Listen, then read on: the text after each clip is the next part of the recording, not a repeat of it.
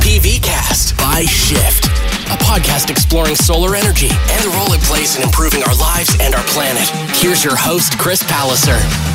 Is my roof good for solar? Where do the panels need to face to get the most sun? How do the panels attach to the roof? Will it ruin the roof? These are all questions that can be answered by today's guest, Silas Strong, a solar PV designer with Shift. Welcome to the show, Silas. Thanks for having me on, Chris. So the first step in going solar is figuring out if your roof is a good fit for solar, and that's where you come in. So what is it a solar PV designer does? So we'll model the roofs and all the surrounding obstructions around them to make sure that sunlight hits the roof continuously throughout the year.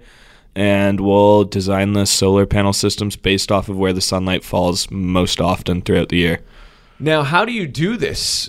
Programs, obviously? Yeah, we have a program where we will draw out the roof lines, and then we'll 3D model the house, sort of. So we'll expand the roof until it's a 3D model of a roof, and then we'll put in all the surrounding trees and stuff, and then it will auto-calculate the irradiance, which is just how much sunlight every part of the roof gets throughout the year. So how does it do the trees? Obviously, like, how is it telling how high they are? I mean, because you're not going to site, are you? Yeah, some places have LiDAR, which is a new feature that satellites use to map out the depth and height of certain buildings and other objects. So sometimes we're just given the heights through the program. Other times we'll have to use like Google Street View or photos provided by clients or a best guess at how big the trees are. And then if it's our best guess, we'll do a site visit at a later time. Okay, so somebody listening to the podcast right now, they want to know if their roof is good for solar.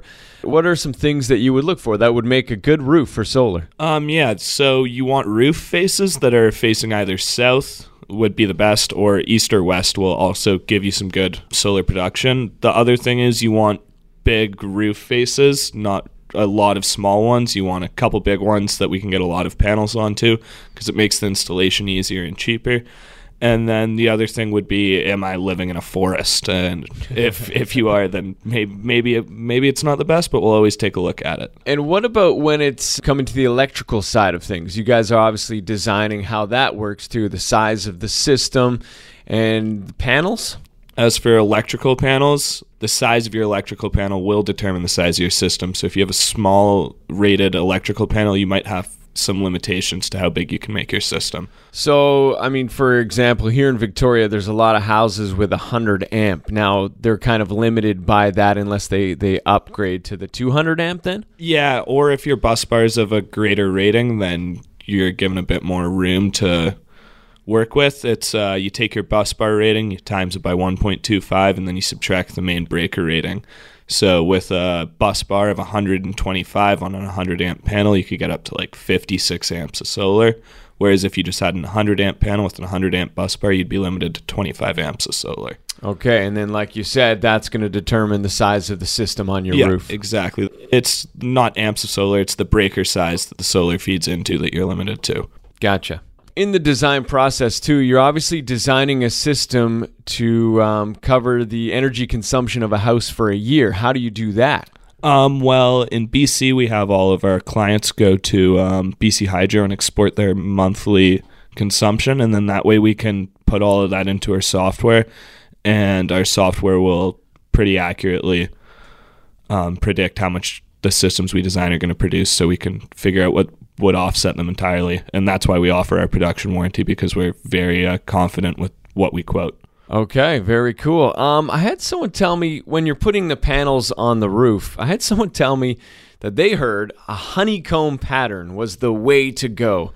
Is there any thought to that? Does it matter? Not really. It's more important to just get as many solar panels in one space as you can, and also have them in spots with good irradiance and how good we can make it look. Okay, beautiful. Now, when you're putting those panels on the roof, the next question would be installing. How do they attach to the roof, and what kind of roofs can they attach to? So we can attach to almost all roofs, except like cedar shingles we have some issues with, and then there's some other types of new metal roofs that are fused together weirdly that we can't bond to. We'll either drill holes and put RT minis on asphalt shingle roofs. What's an RT mini? It's a flat metal plate that then has a clamp that our rails will attach to. And then on metal roofs, we'll find the joints that run up and down them, and we'll clamp onto either side of them and bolt in. And then the rails will run on those clamps that we put on there as well. Silly question, but obviously as a homeowner, I'm super concerned about water on my roof. You guys obviously think about that. Yeah, definitely. All of the racking components we use, they can bond to the roof really easily, and we don't have problems with leaking ever, really. So. And they're silicone sealed. Yeah, exactly, and they're all certified. Awesome. One more question for you. When it comes to designing, is there one system you designed for like a mansion or like a farm or anything like that? Yeah, we've designed a couple farms, and we've done some. I've given a hand on a couple of commercial jobs, and those ones were pretty fun to do, like seeing the large scale of things and how things can change with those. But I like the easy residential roofs here and there. Well, thanks for joining the podcast today, Silas. Thank you for having me, Chris. The Solar PV Cast by Shift with Chris Palliser. To begin your solar journey, visit shift.ca.